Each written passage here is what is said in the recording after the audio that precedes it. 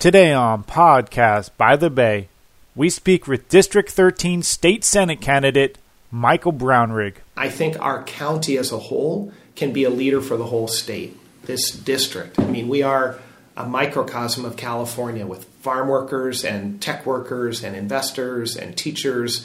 We have poor and we have wealthy. And so the solutions we come up with here in this district can be leadership models for the entire state. All coming up on today's episode of Podcast by the Bay. Stay tuned. Podcast by the Bay is brought to you by Highway Soul Productions. Check us out at highwaysoul.com and in conjunction with Liberty Realty. Liberty Realty, serving the peninsula and surrounding areas since 1986 for all your real estate needs. www.liberty-realtyinvestments.com. Remember to subscribe and download our podcast on iTunes, Stitcher, or wherever you get your podcast. You can contact Podcast by the Bay by their email at podcastbythebay@gmail.com. And now, another Podcast by the Bay. Welcome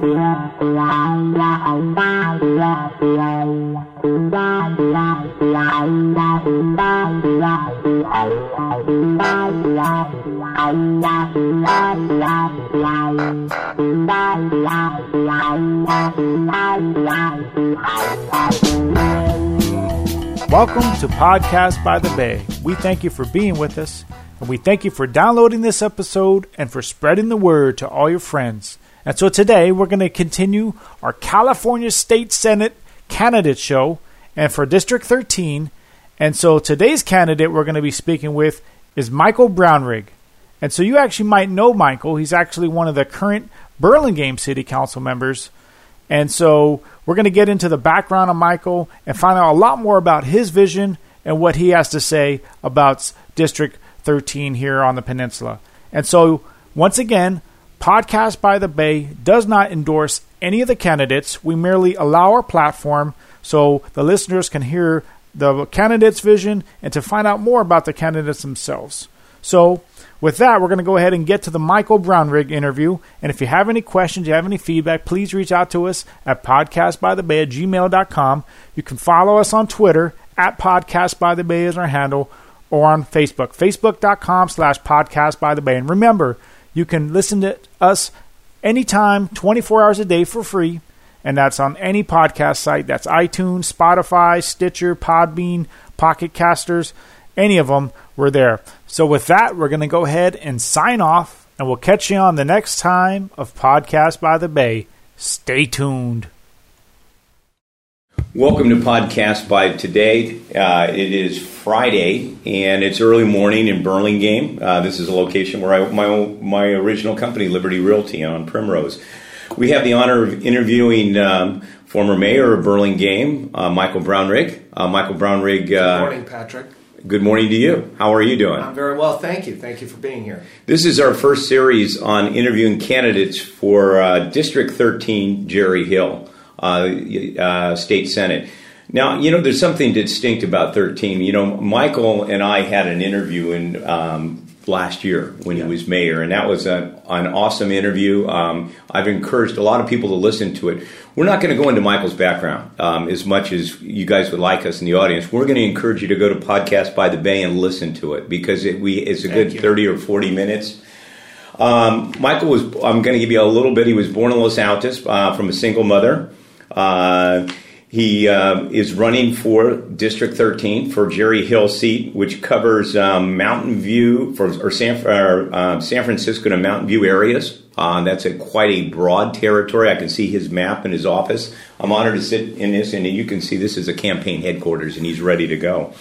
We also have a couple of other announced candidates, which is Josh Becker, Shelley Lieber, and Shelley Moser. Is that how you say it? Shelley Maser. Maser, okay. Sally Lieber. And Sally Lieber.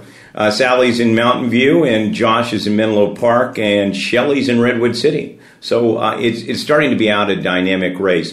But I want to regress a little bit when I interviewed Michael the last time.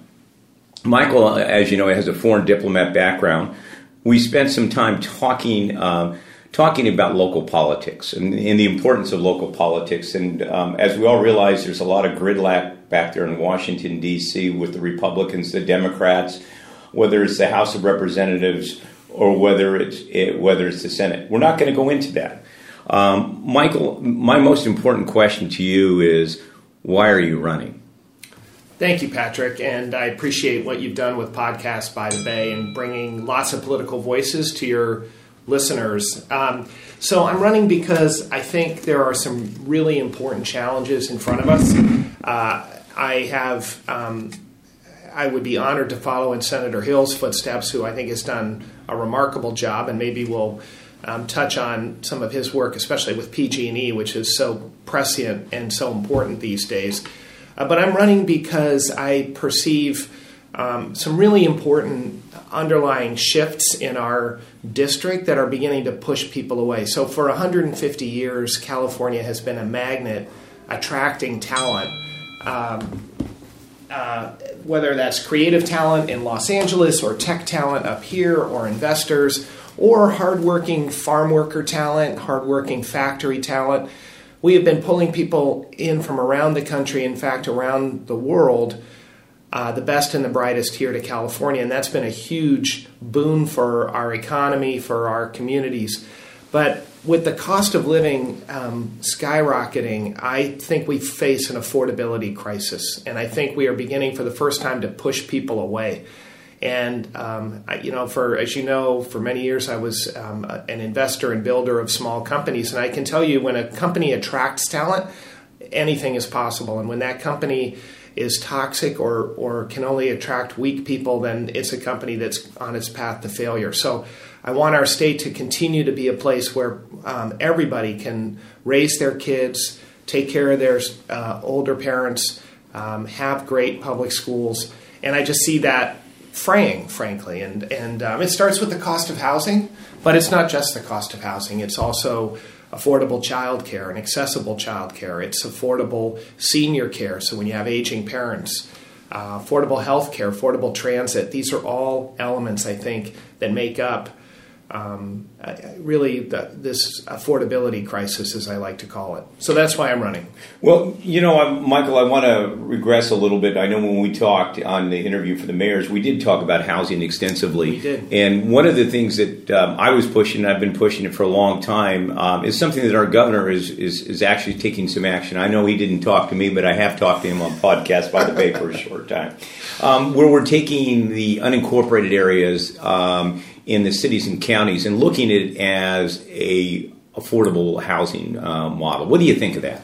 Well, I think, let me just tell you what we're doing here in Burlingame, and I think it'll, indicate what I think in general. So, our city has been, for as many other cities here in the district, we've been a community that has stayed relatively constant from a population point of view. So over the last 50 years, our city has grown by 9%, 0.25% a year.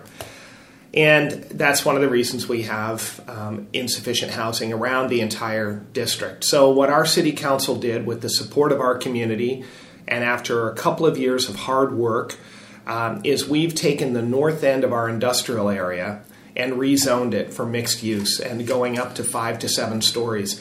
So as a result of that rezoning and a couple of other places that we've what's called upzoned, we foresee growing by 20% in 10 years. Imagine that, from almost flat over 50 years to growing 20% in 10 years. It's the right thing to do. It's going to be good for our community. We'll see some additional density here in the downtown. That will help our downtown become and stay vibrant and remain vibrant as retail changes, which is something I think we all have to think about.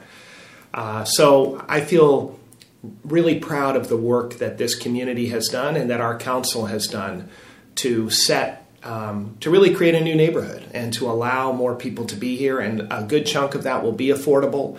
A lot of it will be market rate as well. Frankly, we need all kinds of housing. Well, I've been in the real estate business for 40 years, and one of the buzzwords that's happening around the world, around California, is building below market rent housing. Mm-hmm. They're not building housing for sale. The housing that they're building for sale is market. Are we setting ourselves up, because obviously in the issue in supply and demand, I interviewed Senator Wiener and Assemblyman David Chu. And both of them said, because I equate back to that $3.5 million that the governor has said that we need with affordable housing. The deficit. Are we building too much rental housing? And why are we not building housing for sale for people like your teachers, your doctors, or your chiropractors, or your bank tellers? Why are we not doing that? Because the mantra seems to be expensive rental housing. And a good example, Foster City and the Ceres Regis, they also have the Trident out there. A one-bedroom below market rent is $2,200. If you're a school teacher, $2,200 is really eating into almost 50% of your income. So what's your solution on that?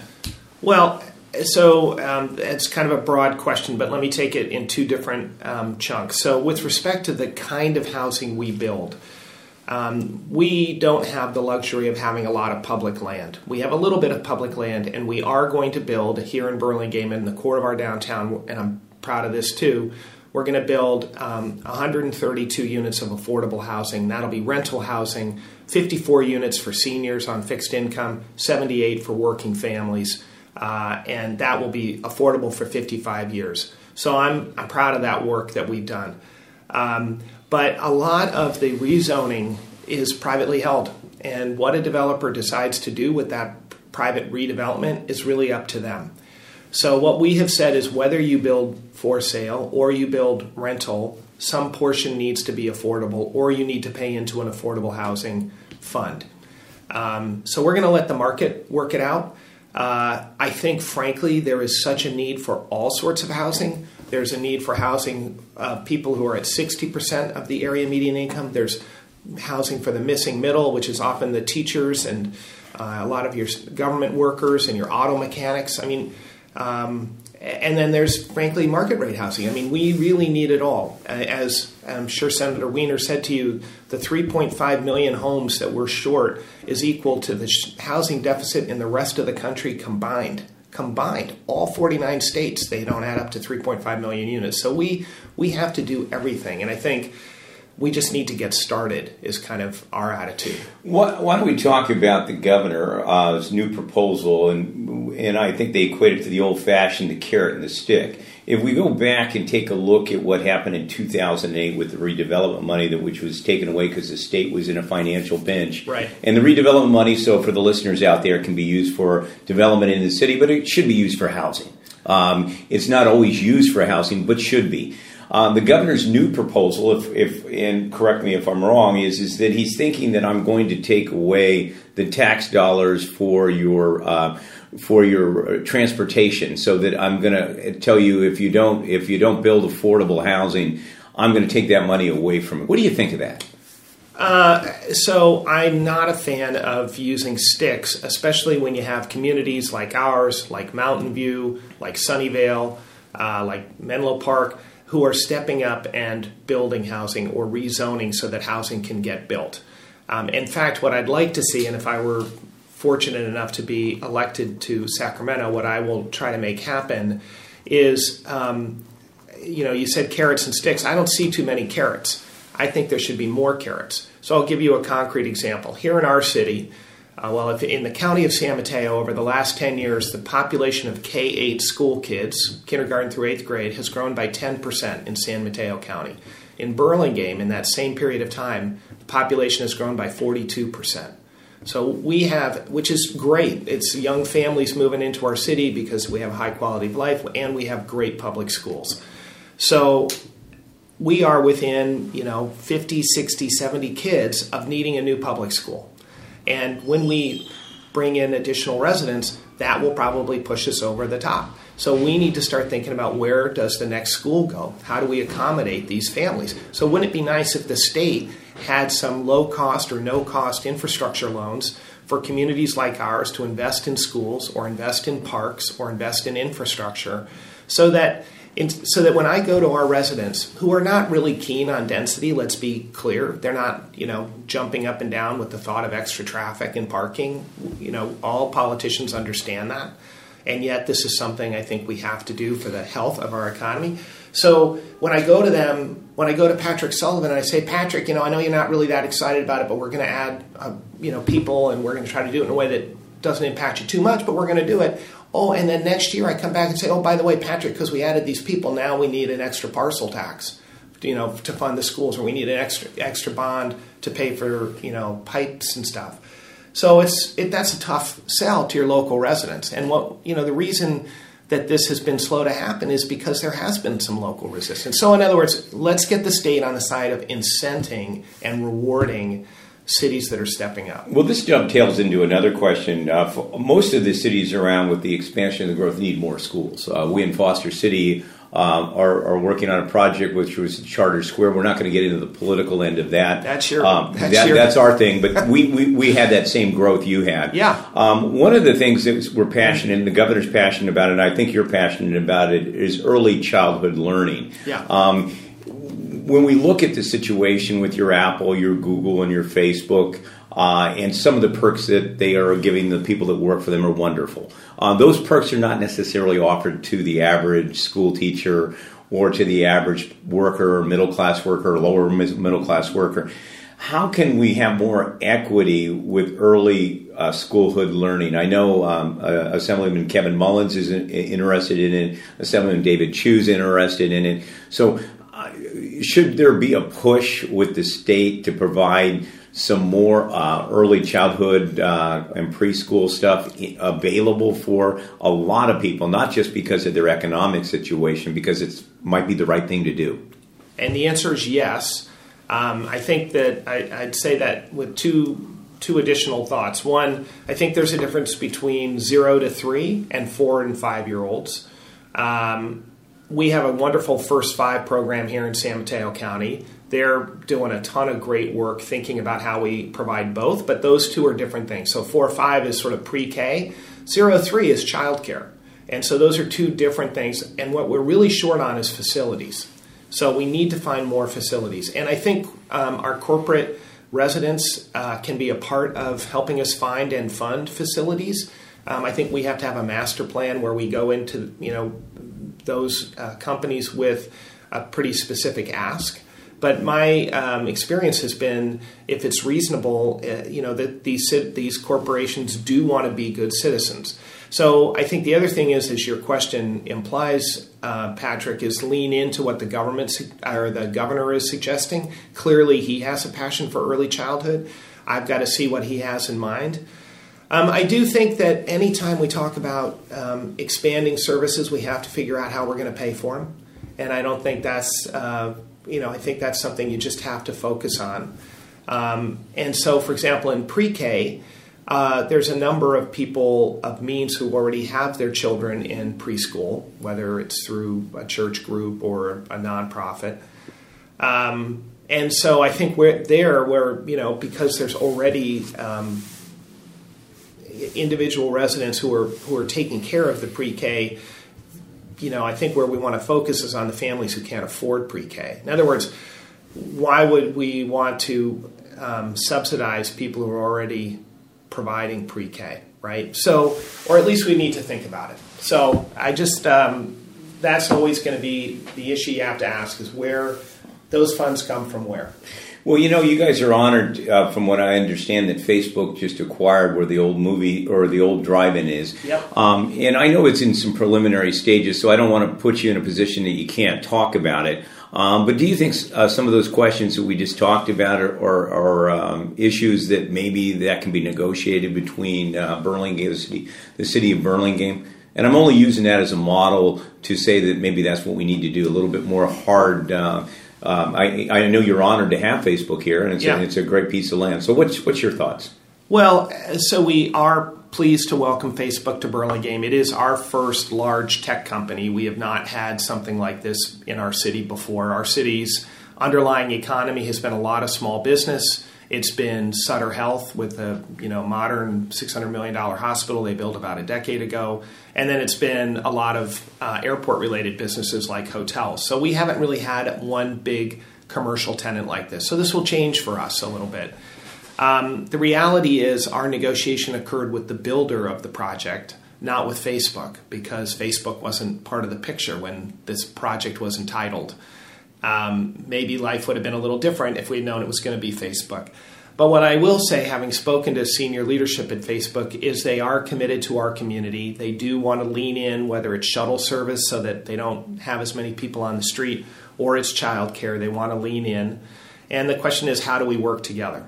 I will say that I think for all of our cities, most of whom are smaller, I think we should start sharing experiences about how to work with large corporate residents, because I have a certain feeling in discussions with other elected officials that there's a bit of reinventing the wheel every time a new big company moves into a new small city.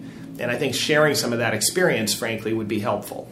Well, we at Podcast by the Bay at last year did a series of interviewing mayors. We interviewed 16. We won't tell you what cities that were not available, but and you guys can look on podcast.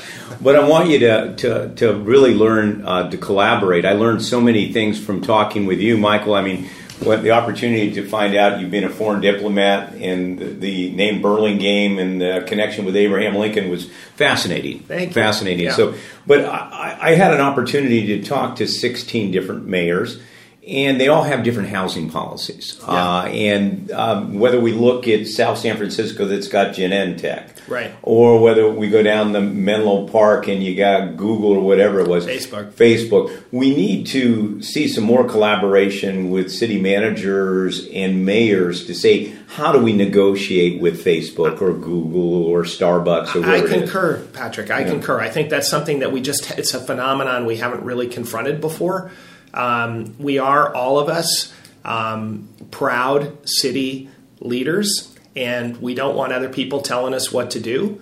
On the other hand, I think one of the great things about San Mateo County, and I would say big part of Santa Clara County, is that we don't have one large city that throws its weight around. We don't have San Francisco throwing its weight around. We don't have San Jose. So I think our cities and our county, and I have to tip my hat to county leadership, are beginning to pull us together and help us talk regionally about issues, whether it's sea level rise, and a tip of the hat to Dave Pine for the work he's done there, or it's First Five, or I would add to the list, maybe we should start talking collectively about how we negotiate with large corporate citizens. Well, I think that brings into another passion of mine and a passion for everybody in the peninsula, and that's transportation. Mm-hmm. As I mentioned to you last time, and I mentioned to Senator Wiener and to the mayors, the only thing we're really proud about, at least in San Mateo County, is the Clipper card. I listened to so much talk of people on the dissatisfaction with our lack of public transportation system. BART fights for their same federal and state tax dollars. Samtram does. How can we make our transit system more efficient? It's my belief, maybe I'm wrong on it. I doubt it. All right, thank you, Michael. Then we need a transit district. We need something. I was listening to NPR this morning, mm-hmm. and they were talking about the people that get up at 5 a.m. to take public transportation because they want to avoid it. And I was admirable, whether they worked on BART or whether they were an attorney or whatever it was. Yeah. But the lack of connection between Caltrains or the bus system, how can we embrace to make that a more efficient system? Because the predominant problem right now is can't get the single driver out of the car. We just can't. Right. So, it is hard problems stay unsolved because they're hard problems, right? So we have to, and like so many things, you probably can't tackle it all at once. You have to do it bit by bit. So congratulations to Caltrain for finding a way to get electrified. That'll significantly increase both speed and quantity of trains. So I think, whenever we're looking at transit, and let's talk about public transit and then maybe separately about the roads, because there's plenty of my residents, our citizens, our neighbors who are as upset or even more upset about the roads as they are about public transit. But let's focus first on public transit. So, I've lived around the world in in areas with really robust public transit, Hong Kong being a great example. And there you have very wealthy people riding public transit. And the reason is it's easy. And it's easy because there's not much headway. In other words, if you miss a bus or you miss a train, you don't wait long before the next one comes along. And people are willing to do that. What people get frustrated by is showing up at the bus stop and missing a bus and being told you got to wait 45 minutes for the next one. They're not going to do that. Time is too precious for most people. So we have to find a way to reduce headway. So electrification of Caltrain is a great way to do that. Ultimately, if BART can come around the bay, that will help. But the other thing that we need to look at, and I think, again, Hong Kong can provide a model, is small minibuses. So Hong Kong is full of small 10, 12-seater minibuses moving all the time that help you go from the train stop to your home, to your neighborhood, and really close because there's so many of them.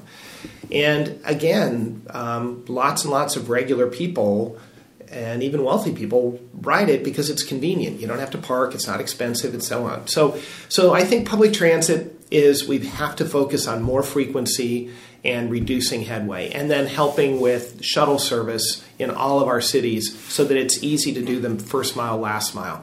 Now, we've adopted here in Burlingame Lime Bike, which is also a kind of cool first mile, last mile solution, and that's been robust. But let's be honest, there are plenty of people who don't want to get on a bike and ride uphill. So it's not a solution for everybody.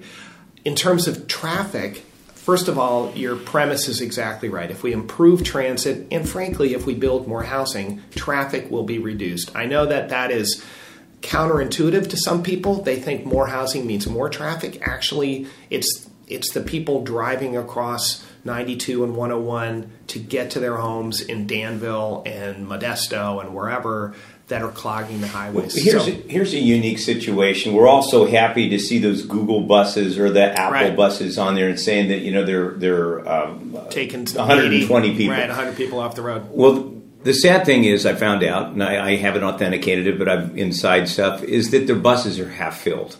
Okay, now, one of the things, I'm just going to use a unique case in Foster City. Mm-hmm. Foster City has the PJC thing, which facilitates thousands and thousands of people in the Bay Area for physical health care and cultural thing.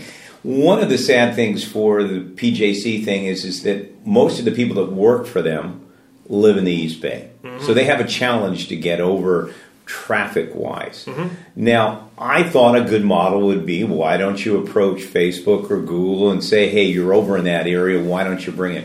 But what I understand, two issues. One's a legal issue, and the other is maybe they'll be talking something secret about Facebook or Apple. So how can we, you're working with a positive, filling up a bus. It's halfway filled, right. So we're halfway solving the problem. Right. How can we get government and private things to get beyond that? Because the intent is good. Yeah. But the bus is half filled. Well, it's like the picture's half full. Right. So, let's applaud having 60 people off the highway, right? If it's not 120, at least it's 60. And then let's lean into both incenting and sometimes job-owning these corporations to do a better job, getting their employees to use the buses and use transit. I know from our discussions with Facebook that they are really committed to making sure people are on some form of transit. And you are quoting me because I'm saying this out loud, but I want to say that something like 40 or 45% of their employees arrive not in an automobile. So that's great. Now, can we get the number up? We can, we can and we should. I think it's a matter of working closely with groups, with the specific companies, with groups like Silicon Valley Leadership Group, which has been a real thought leader for the entire Bay Area in terms of partnering companies and government people, putting us all in the same room, making us talk about these issues. I'll tell you another thing I'm sort of intrigued by is Mayor Hindy's idea of hovercraft, which I think could be really cool in terms of moving people across the bay. I mean, that's still in the future and needs to be developed. But well, stay tuned. We interviewed Mr. Mayor Sam Hindy just about less than a week ago, and we'll go live on talking about hovercraft. So that is exciting. I think so. Great. I think it's actually a really cool idea. And that sure avoids the dredging and everything else. Exactly. Well, I'm not sure that you listened to it. I know we have so many episodes up there, but we interviewed a former city council and mayor, Dave Tanner. Mm-hmm. Now, Dave Tanner is a very progressive thinker. He worked closely, and we have a link to it. In the Tamford End Shopping Center eventually is going to be leveled. Okay, he came up with the idea of a high-speed rail going those areas. So I encourage you to look at it. We'll probably have an updated video on it. He brought it to the Bay Area Council of Cities. I don't know whether it bombed or went down. But I would encourage. What's the notion that you do what with Tanforan? Well, Tanforan's going to be leveled. It's an Australian group, and he wants to do a 380 connection with a monorail system or high-speed rail to all of those cities surrounding that bring in all the traffic in the morning. So I'd encourage you to look at it.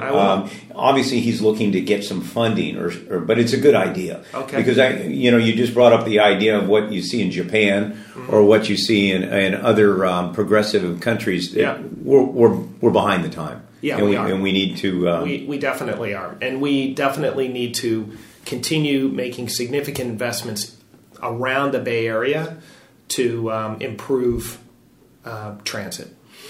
The next thing is going to dovetail into something, and I know that you're passionate about, and a lot of people across the state and the county and the city, especially San Francisco and San Mateo County, and that's the homelessness that we're experiencing on the peninsula. As my eyes are open, and I know yours are too, Michael, we see homelessness in San Mateo, Burlingame, San Francisco, and overabundance. How can we deal with the homelessness? I know our governor, before when he was mayor, he had a proposal in San Francisco to deal with the homelessness. And now Mayor London Breed is trying to implement something. How do you think in San Mateo County or in the state we should approach the homelessness? Currently, San Mateo County, and my hat's kind of partially off to them, they're doing a survey, a volunteering on how much. I know part of their homeless study said that it hadn't increased. Well, I probably would differ with that, but I don't have any necessarily hardcore facts with that. Mm-hmm. How can we deal with the homelessness? So I think there's two different parts to that. So one, I think this gets back to housing. So we need to start housing, and we need to start creating more alternatives for housing. And by the way, something that's very important to me is it's not just building housing, but it's also preserving housing that is today de facto affordable. And that is also important. And we can talk about it later, but I think it's really important that we both maintain the existing stock of affordable housing and we add to the stock of housing. So when I tell residents, if you see an RV parked in front of Stanford Stadium, those are not people waiting for tickets or waiting to get into the show. Those are working families. And they're working because if they weren't working, they wouldn't live in such a high-cost neighborhood. They'd drive somewhere else. So these are families that are going to work, they're showering in the gym or they're showering at work, they have kids often, and that's not a housing program. So this really is an issue. And I think of them as homeless in as much as they don't have a permanent home. And so that is an area to focus on. How do we help working families get into permanent housing and get out of the RV or get out of the automobile? Now, folks who are actually on the street and homeless, there, I think there's just a number of social services we have to look at. There is definitely a mental health angle. We need to look at that and help folks. And I agree with you. This is a phenomenon. We certainly see it here in Burlingame because what happens is a number of people get on BART. BART stops running. They get off the BART. They find themselves in Millbrae or Burlingame, and we wind up having to take care of them. And when you take somebody to the emergency room off the street, it's really expensive. So this is not just a moral issue, it's also a practical issue for taxpayers. How do we help people have housing and have the support services they need so they don't go to our emergency rooms and they don't, it's just not a productive system. I'm glad you brought that up because I've been told that some 20 to 30% of the calls are homeless people. Yeah. So that does tax our cities, and I think we are obliged, and we always will help people who need help. But the reality is, a lot of times the calls are because they want to be somewhere warm and have a meal, and they wind up doing that in the emergency room, and that's just expensive. Okay, 2 weeks ago, I'm going to digress a little bit. There was I want to be really clear. Okay. So when I say it's expensive, it is expensive. It's not that we shouldn't provide the services. It's just there's much more efficient ways to do it and help people, be in supportive places where they can get the help they need and not be homeless and also not be in the emergency room. I want to be clear. It's not that I don't think we should be helping people. We absolutely should, but there's better ways to do it. Okay, this is the time for you to brag about yourself and why somebody should cast that ballot for you for Senate. And you did mention, and I followed Jerry Hill from the time he was a city council person to his anti-smoking. We're hoping to have him on Podcast by the Bay for a wrap-up. Mm-hmm. What do you think you can do to fill those shoes of Jerry Hill? Well, nobody can fill the shoes of Jerry Hill, but I do think I'm the best qualified of the candidates to do so, and I'll tell you quickly why. I have almost 30 years of public service, so I have been committed to public service for most of my life, whether that was my 12 years as a U.S. diplomat serving in Damascus and in Hong Kong and in Washington, or more recently here in Burlingame, 8 years on the Planning Commission, 9 years on City Council, twice as mayor. So I have a lot of experience bringing people together, negotiating agreements that are win-win for people, and helping all of us move forward. And that's not easy. I think there's a sense sometimes that government is easy, anybody can do it, it's not hard, and that's just not true. I mean, governing is a skill, just like business, just like nonprofits. I also have this kind of unique background of having spent 20 years in the private sector, helping small companies grow, working with management teams. I have sat up late at night worrying about making payroll. There is almost nothing more stressful than worrying about making payroll. So I have a really deep appreciation for small business and for entrepreneurs, and I've helped them. I think that the best programs are ones that are win-win, and I think that a lot of what we need to do going forward I think a lot of how we work can be a partnership between government and the private sector, and I think I have sort of unique skills in looking at that. I would ask for people's vote. I'd ask people to look at my resume. I have a track record of getting tough things done here in this city. I'm proud also of the work that I've done on the South Bay Waste Management, which fondly called the Garbage Board, where 12 cities come together, and under our collective leadership, we have set a goal of zero landfill. So we're starting a pilot now that will take organic waste out of your black trash can and turn it into biogas, so clean energy, as opposed to going to landfill where it turns into methane. And that's something that we've done as a region. I think our county as a whole can be a leader for the whole state, this district. I mean, we are a microcosm of California with farm workers and tech workers and investors and teachers. We have poor and we have wealthy. And so the solutions we come up with here in this district can be leadership models for the entire state. Well, on behalf of Podcast by the Bay, Michael, we thank you very much for all your dedication to public service. We wish you the best of luck in your upcoming race for the Senate District 13. Thank you. Thanks again for the time. Thank you, Patrick, very much, and to your listener.